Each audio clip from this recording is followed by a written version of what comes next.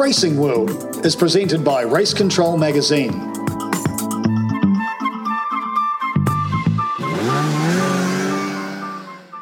Ladies and gentlemen, welcome into the latest edition of the Racing World podcast. I'm Darcy Waldegrave, along with David Turner and Bob McMurray. We're going to bring you the latest and greatest in motorsport from right across the planet. Playing you have a special bent towards what's happening in New Zealand motorsport and some big competitors on the global front who are New Zealand as well. Scott Dixon, Scott McLaughlin, I'm looking at you. Don't forget, you need to like and subscribe, please, so you know what's going on. And to keep this Racing World podcast afloat, you can look through Spotify.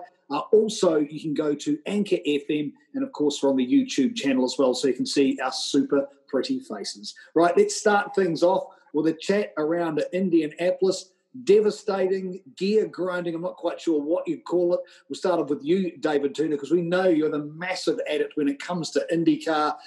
What a superb 500 that was. Look, the ending wasn't what we wanted, but hey, that is Indy. With 17 laps to go, were you really confident? It was a tremendous race. It was fitting that it was the 104th running. It delivered on all accounts. Sure, there was no crowd, but as a race, once you got into the race, you only looked at the race, and it delivered massively on that. Dixon, 111 laps he lead, which actually puts him as the third all-time lap leader at the Indy 500. So he set yet another record in his ever-growing amount of records that he's got. So true testament to the man. But I think, Bob, you'd agree that Indy is a special place that always brings out all sorts of weird things, doesn't it? It does. It does every year. One thing that has annoyed me a little bit is not everybody. I think we've got to be clear. Scott Dixon wasn't robbed of the victory. To be robbed of something, you've got to possess it. He didn't possess it at that time. What I think was not in the tradition of Indy was keeping it going after what was a fairly major accident just a few laps from the end, where Piggott was lying on the track, surrounded by marshals. The whole entrance to the pit lane was compromised, yet they still let the thing run under a yellow flag for some laps. And I don't think that was Indy. I think it should have been stopped, should have been restarted with 4, 5, 6 laps to go, whatever. Not being parochial, I'm not being parochial at all, because I think maybe Sato would have held on. I don't know. We will never know. But the whole thing about what you're saying is that it is just the most marvellous spectacle, even without a crowd. Do you know, when I was looking at the pictures from above, there were more people in that track, essential workers, than there were at some Grand Prix as a crowd. They didn't need a crowd. They got about 50,000 people in the middle anyway.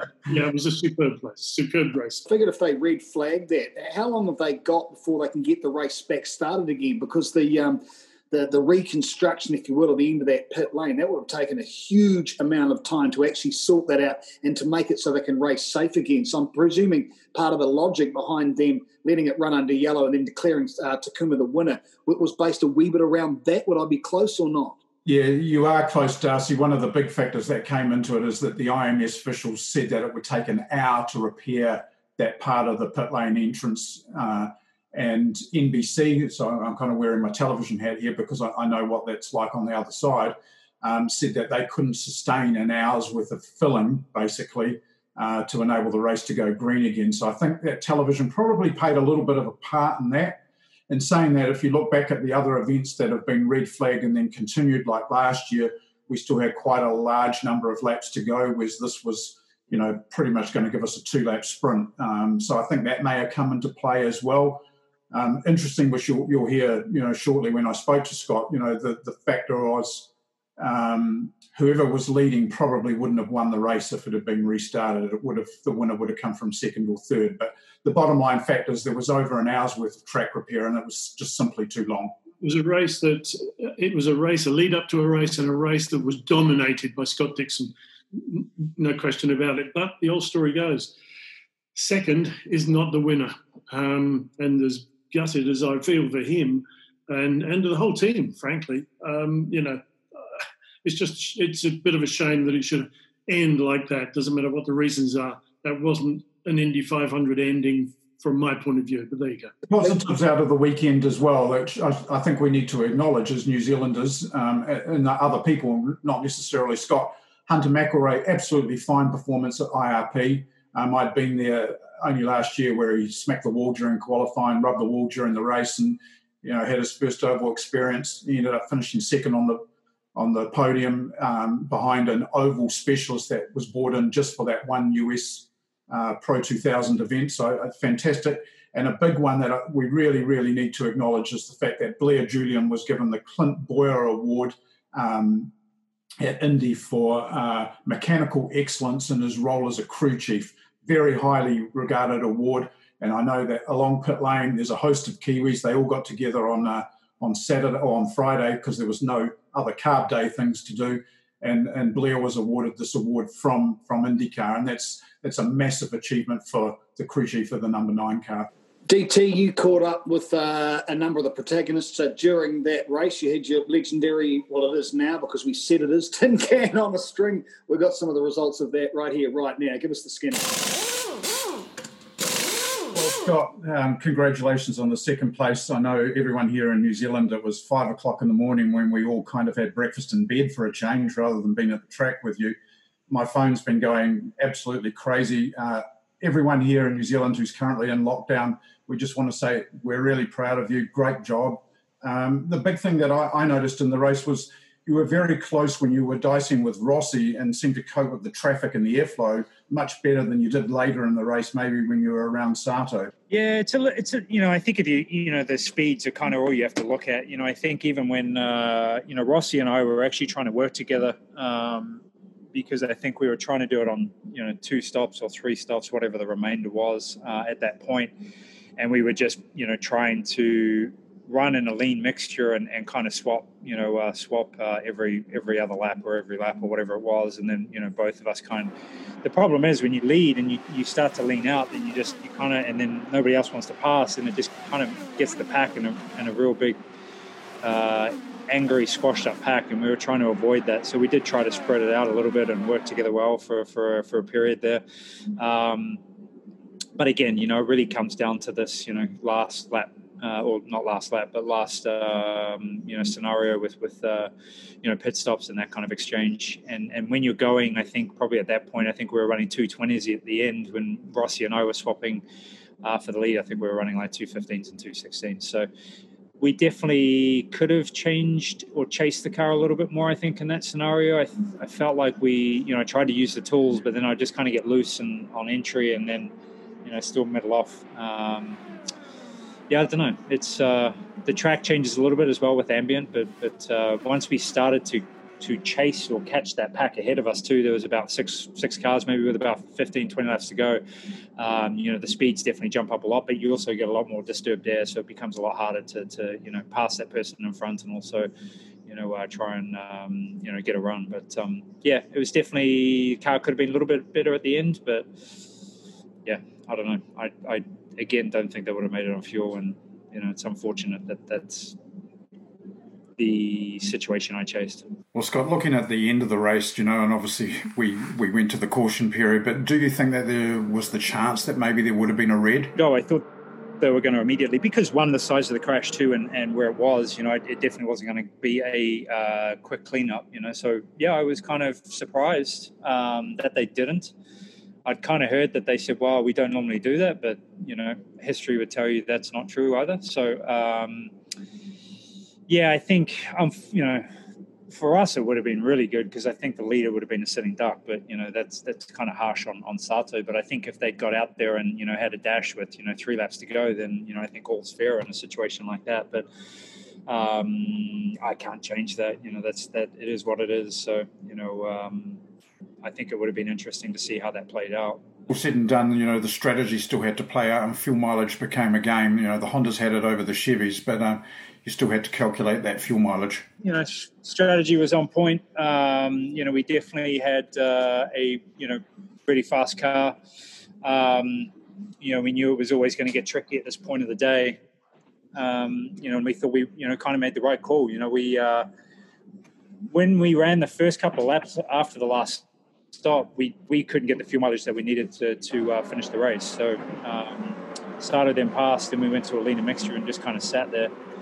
And honestly, I don't know how we didn't think they were going to make it on fuel. So it seemed like there was a hesitation, maybe with about 15 to go or 12 to go, where I got beside him on the straight. It's like they started to go to a lean mixture, and then they decided that it was just too slow, so they kind of went back at it. And I probably should have been a little more aggressive, maybe on that high side there, but I think he would have just run me up anyway, which maybe would have put both of us in the fence, or at least me. So just tricky.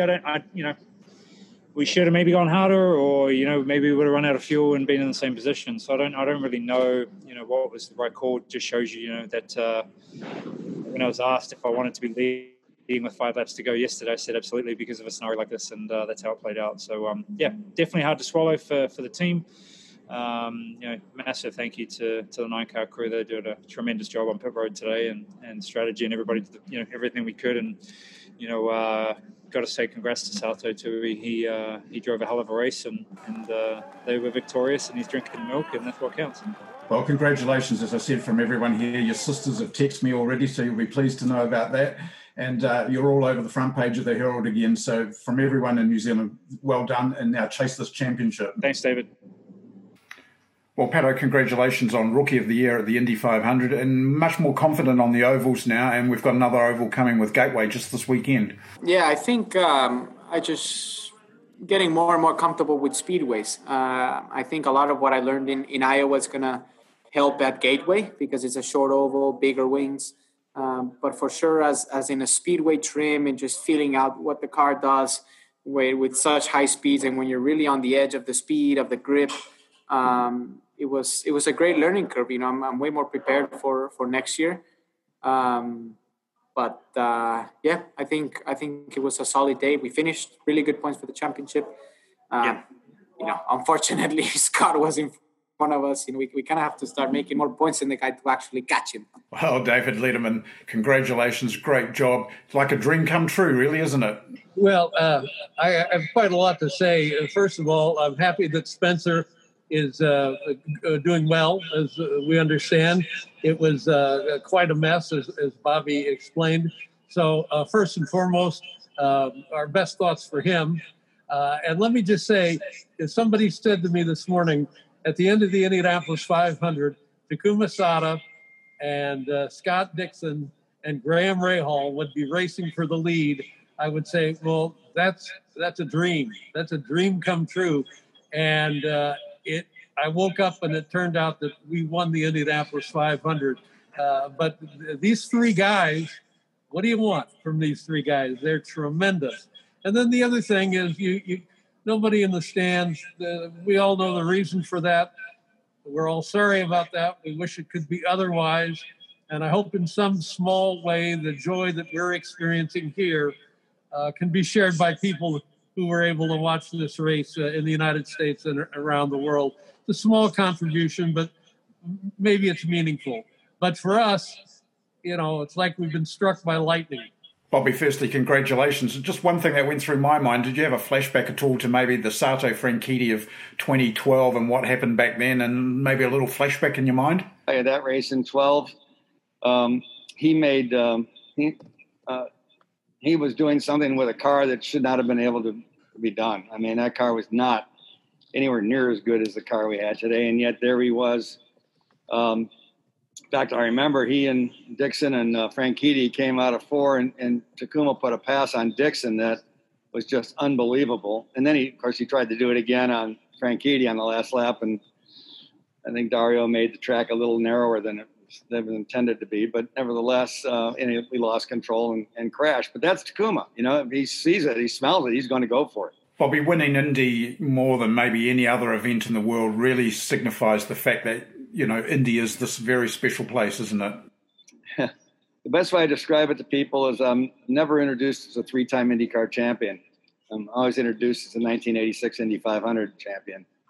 And and by the way, he won 3 IndyCar championships. That is the power. Indy's Indy. And there's a lot of great races around, but there's nothing like Indianapolis. And so when you win it, it just does tremendous things for you personally and for you professionally. And for our team, I think it does great things because it shows, we belong in the conversation of who are the best teams out there. And Taku, congratulations on a great win, great drive at Indy. You might have beaten the Kiwi, but it was an awesome effort. So much. Simply an amazing day. I just can't put in one word for it. But big thank you to everyone. Obviously, the Speedway, Roger Penske, and of course the Ormond George family made this race and get this race going this year. I know it's a lot of people's commitment, but we really appreciate it. And so happy to be part of this organization. And first of all, I mean, what an amazing team Rahal Letterman Lanningan Racing is. I know it's every single team and every single drivers of the dream to win a 500.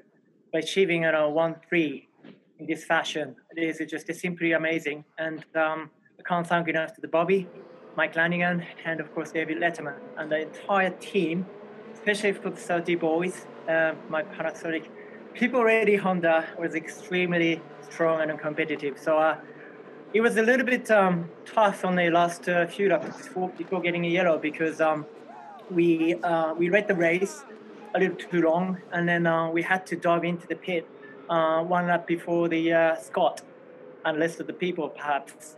That put us a lot of difficulty in terms of the fuel mileage. I wanted to go to the full power, which Honda and HP to give us an incredible performance, but still I had to save the fuel. So I was back and forth. It was a Renia mixture and best power when Dixie was coming, and pull off like that way. It is just simply amazing. I want to say thank you so much for everyone who support. Taku, just finally, when you got up there with Scott, really, that was when the whole race changed in some ways. It was the two of you that started to dominate that race. And we all observed Scott. Scott was probably the best competitor entire, really 2 weeks, to be honest. From practice to the qualifying, he showed speed, and even the curve day, it was a very tricky condition that three of us actually struggled a lot, but Ganassi and Dixie did a phenomenal job to put always that car in a competitive situation. And look at it today, he read the start and then he just disappeared. I was able to hanging on, but that time, I was playing with the mixtures and also, how much we can actually get the fuel mileage out of it. Now, so even the Ryan actually caught us when, in speed. I wanted to see how the traffic with a single car traffic, double traffic. I know we practice, but in the race situation and it's the exact same age of the tire with the mixture setting, I just wanted to learn it on that point. So first 100 up, you wanted to be top 3, top 5. That was always my thought coming to this race. If I have opportunity, yes, you want to lead it, but then you use too much fuel. So that was my strategy. And then after 100, I had opportunity to come around again with Scott, and I just went to the leading the race and to see how it goes. And so that moment, I realized, yes, we have a very competitive package. Of course, every single pit stop we come in, we make some changes, and it's just a back and forth because we go too much greedy, and then we went to be conservative, too much greedy again, and finally, for the last 3 stints, actually, I was able to happy with the car. Particularly second half of every stint, I was very strong. So I knew towards the end of the stint, I knew I have a good speed of it. However, after the restart, when I got the lead, I got a voice from the pit and using basically too much fuel.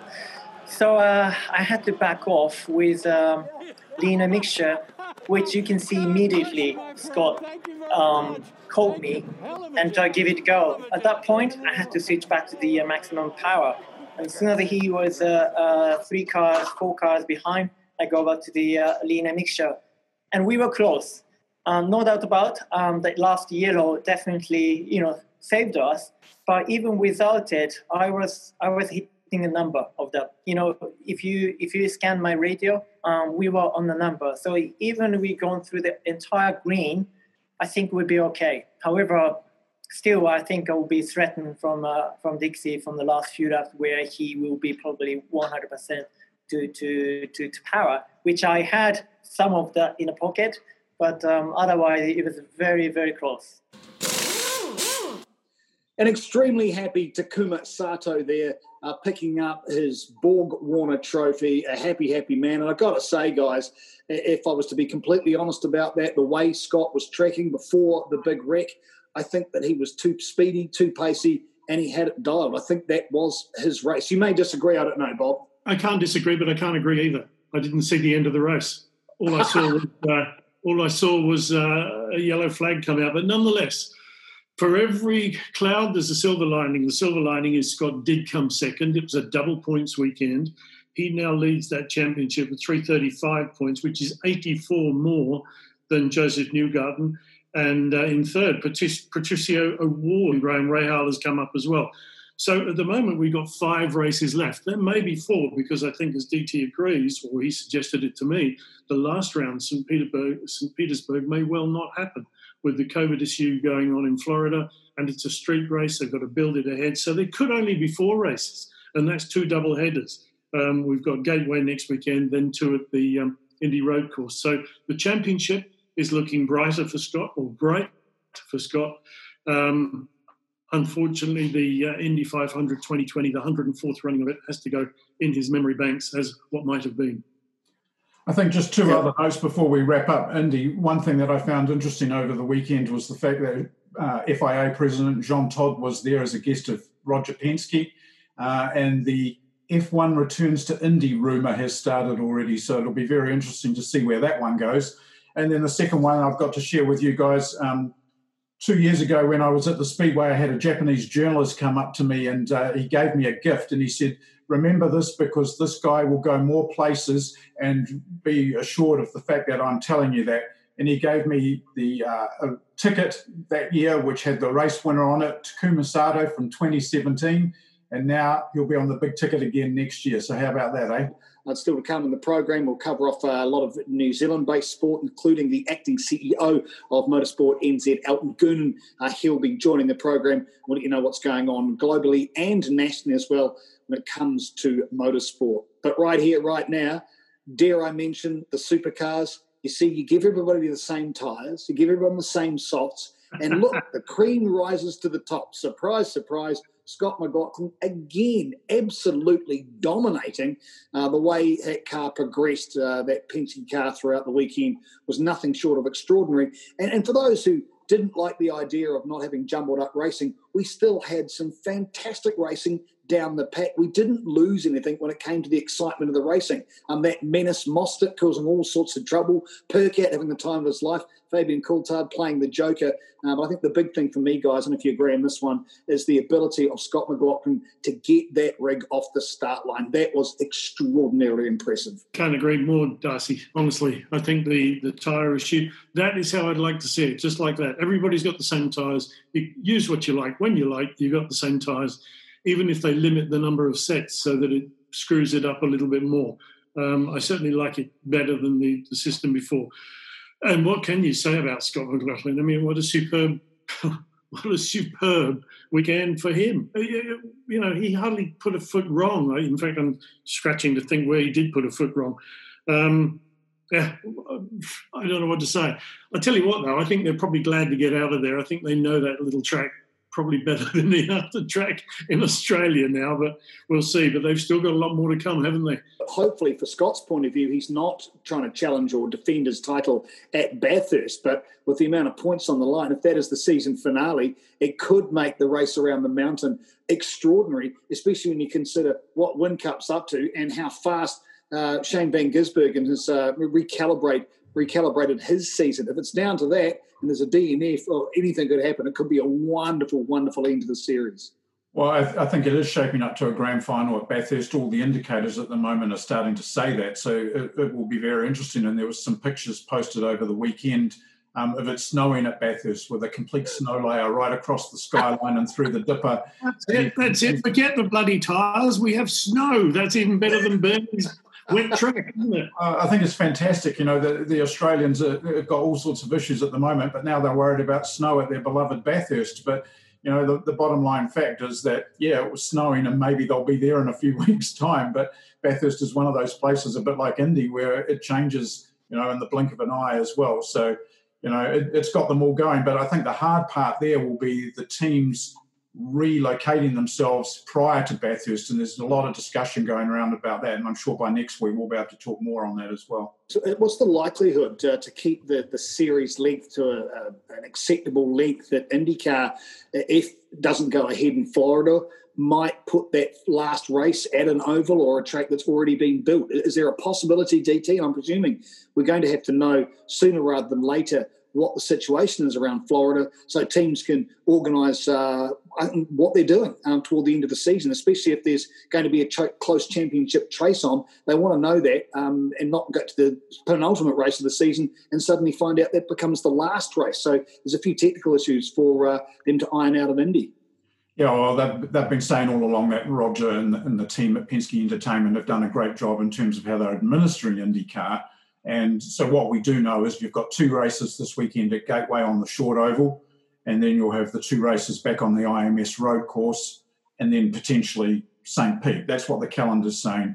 Don't forget, somewhere along the line, Mid-Ohio might still come back into the mix and be a doubleheader as well, which would then give us 6 or 7 races. So I think they've got a couple of strategic plans there. The teams know that they've got short oval spec cars this week or so off, and then they're back at IMS on the road course. And by then, the thing could have changed a lot. But they all have been saying what a great job IndyCar is doing in communicating to the teams about where they're going and what they're doing. So, big tick there, I guess, and we'll wait and see how it unfolds. But as a driver right now, you just got to score points, don't you? That's all it's about. I know we watch it for the racing, not for the wrecks, but I tell you what, Miss Nine watched the race with me, and she was most enamoured when she saw fire. So maybe that's the way to lead the next generation into racing. But, Dad, the car's on fire. Yes, wasn't that a very bizarre fire in the very first place for Davidson? I mean, the front right wheel were catching fire. I don't know what it could have been. Maybe the hub cord, or maybe the brake exploded. Anyway, everything bloody exploded. Very bizarre, that. Here on the Racing World podcast with Darcy, David and Bob. More to come up next here on Racing World. Perspective Group is a leading media production company based in Auckland, New Zealand. Established in 2009 by former TVNZ producer David Turner, Perspective Group offers you a vast arrangement of media options to fit any size or budget. It covers truly global services supported by some of New Zealand's leading media talents. For more information, contact Perspective Group Limited at perspectivegroupltd@gmail.com and check out the website perspectivegroupltd.com, where you will find even more information on creating your media solutions. You have a dream. You have all the drive in the world. You have talent to burn. Now all you need is a chance. Toyota are committed to developing and nurturing New Zealand's next generation of world-class racing drivers, because if you can dream it, we can do it. Welcome back to the Racing World podcast. We're joined now by Elton Goonan, acting CEO of Motorsport NZ, with another update on what's happening at Aotearoa around one of our favourite pastimes. G'day, Elton. I trust you're well, even though with the current climate, things have stretched around COVID. And I suppose that's our first question for you. How does the new extension around the COVID levels affect what's going on in Motorsport NZ? Yeah, hi Darcy. Good to catch up again. Yeah, it's definitely made things a little bit tricky, that's for sure. Obviously Auckland dropping into 3, being the major city. There's a number of events that were due to happen at Hampton over the last couple of weekends, and even this coming weekend that the guys have actually had 90% of the grids coming out of Auckland, so we've had to work with those guys and put those events on hold. Hampton have been really awesome in terms of transferring those bookings later into the year, so that's been great. But yeah, in terms of the whole COVID thing, it is a bit of a stretch. We're currently working with Sport NZ and Ministry of Health and also WorkSafe, trying to come up with a bit of a rejig of the Level 2 plan that we put out in our Back in Motion document.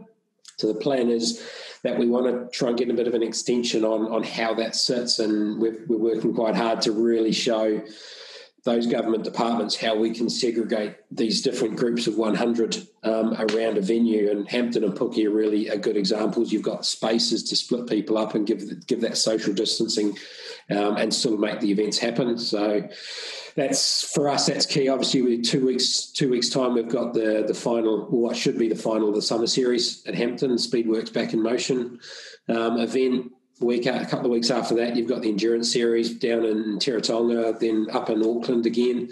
So we've got 3 or 4 big events coming up that we really want to make sure we can try and get these on the track and happening. Plus, we've got a few rallies and stuff coming up around in the forest. So we really want these events to happen. So we're pushing quite hard with the government to try and come up with a compromise on how we can do that. Where are your confidence levels behind that, Elton? Do you think you can get this done? You got enough confidence in your team around this, and also with the government liaison? In terms of delivering it, the clubs and the team I've got with me, absolutely no qualms about what it is and how we can deliver it. Our biggest challenge is I suppose we're going into a government department who may not know anything about motorsport at all. So we're kind of trying to sort of teach the uninitiated about it. So it's really up to me and the guys to sell it. I'm quite comfortable just reading the rules and the latest government regulations and stuff, and I don't have any problem with what we're proposing. I think what we're proposing is actually doable under the rules, but I just want to make sure that we are there and we are fitting in the right boxes for the government, so we don't have an event running and someone turns up and says, you can't do this anymore, stop. I want to make sure we've ticked every single box. Motorsport community is behind you trying to get things going. Just going on to a different subject, I believe last week was the AGM, Motorsport New Zealand AGM, is that true? Yeah, correct. Yeah, we had that on Saturday. Obviously, we did it under level 2, which made things a little bit interesting. So for the first time ever, we had it as an e-conference. And we took that option because although we could run 100 people, around about a quarter of the delegates were actually coming out of the Auckland region. So we were going to be massively affected in terms of the quorum. So making use of the COVID Response Act and the ability for societies and companies to use use digital technology to do the meetings and the voting and stuff, we took that with both hands, and it was actually very successful. Everybody interacted. It was good. We got all the voting. There were some good discussions around many items. Can you tell us, has anything come out of that that's firm, or any changes of direction? Or no, there's no real change of direction at the moment because of COVID. The current strategic plan was due to expire at the end of this year. There was a couple of things that we'd earmarked as that we wanted to have a discussion on. One of them was the structure of the sport and how we actually interact with all the different stakeholders, because I think we're possibly behind the 8 ball on that. That was mostly something that was something that as a sport we kind of looked at. I looked at with the board and we decided it's not really a discussion you could have over Zoom. It's quite an interactive discussion. It's where you almost need to break into working groups and get some sessions like that going and then come back together. So we've actually held that over till next year, just because we think it's such an important part, and also therefore the strategic plan's been extended through to the middle of next year. One of the things that also has happened in the last week or so is the step down of the long-time race director Shane Harrison, his role moving on, former president of the sport as well. So kind of sad to see him go, but Craig, that's stepping up to the plate, more than worthy of the job, isn't he? Yeah, I mean, Craig's actually very, very lucky. He's had an experienced team that he's been mentored off. Early in the days, he had Graham Robinson was one of his key mentors. Shane then's come in, taken over. Craig's worked his way up through the ranks, which is awesome. Started at Manfield as a recovery guy, has worked up. So he knows the systems. He knows every single job on the pathway through there.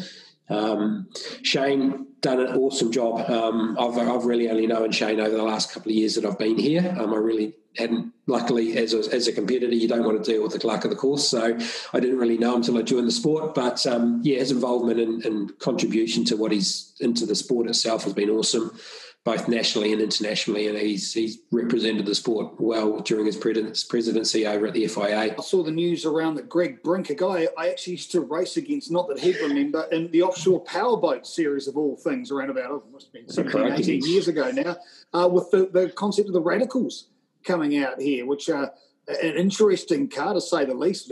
Overpowered, great aero, pretty quick, reasonably cost efficient, I'd suggest. What does Motorsport New Zealand make of the advent of the Radicals? For me, Radicals are awesome. I mean, I spent 15 years in the UK and Europe racing, and God, the amount of laps I've done either driving or sitting in the passenger seat of a Radical, I would hate to try and count. They're awesome cars. I was fortunate enough, a friend of mine brought one just after I got back to New Zealand. So we've done a couple of races, a couple of endurances before we got banned because we were too quick. That's a whole other story. But no, the Radicals themselves, it's awesome to see them actually have a foothold here. They've had a base in Australia, but that usual thing with Australia is that, you know, anytime you try and get some parts or your bits out of Australia, they put the Kiwi tax on top, which seems to generally add another zero onto the end of it. So the fact that Greg's been able to do a deal with Phil Hyde and those guys at Radical to bring the cars here direct is great. Greg knows what he's doing in terms of promoting a brand with his time in Aston Martin and the Giltrap Group. I know he's had some discussions with the New Zealand Sports Car Series. So without wanting to talk out of turn, as I understand it, they're going to sort of run as a class within the Sports Car Series. So they're not going to have their own bespoke class at the moment until they get a sort of a certain mass to be able to go out there. So the sports car guys are really, really encouraged to invite them in. And from there, I think it's a good series. Sports cars is, like you said, a cost-effective, good way of racing with a good level of performance. I mean, a good Radical can be driven not much slower than an old FT50 Formula TRS car. So they can be pretty quick.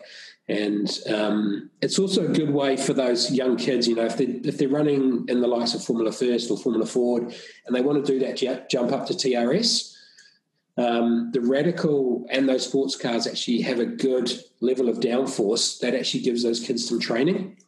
So they can then transfer those skills as they go through into the higher levels of single-seaters in New Zealand and then hopefully further into the international scene.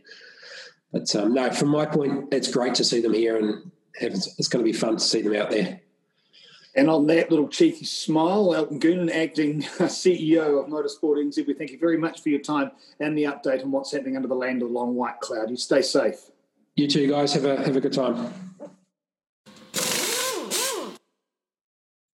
This is the Racing World podcast with Darcy, David and Bob. Don't forget to like and subscribe if you'd like this to carry on coming into your inbox. Obviously, the podcast's on Anchor FM. You can also find it on Radio Public and Spotify. And if you like the pretty look of our faces, you can carry on watching this on YouTube, David.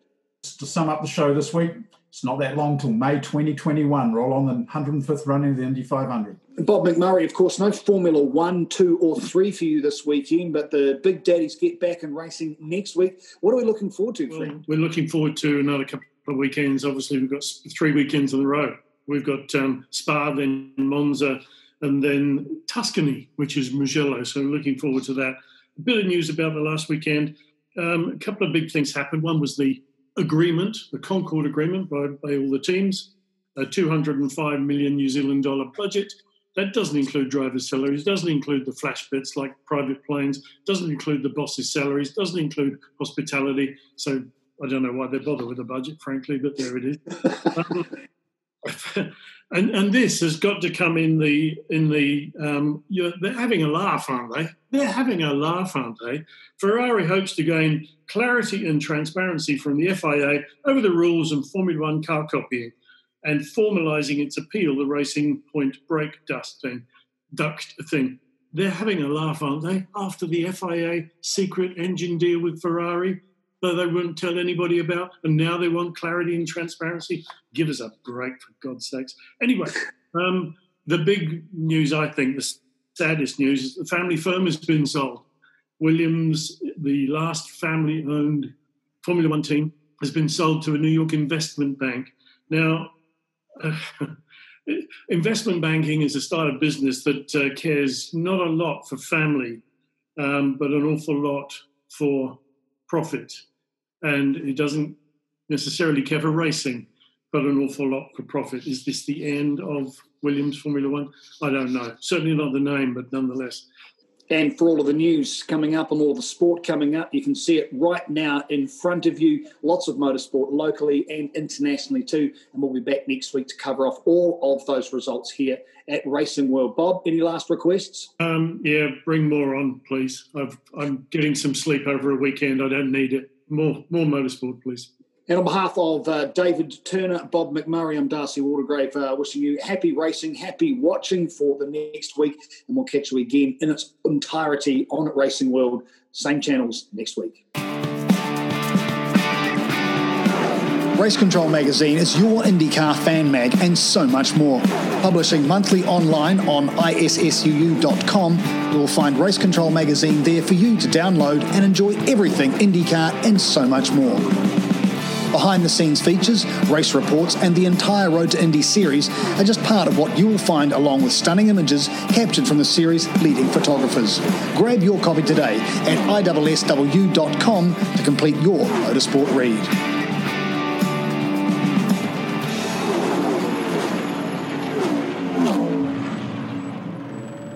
You have a dream.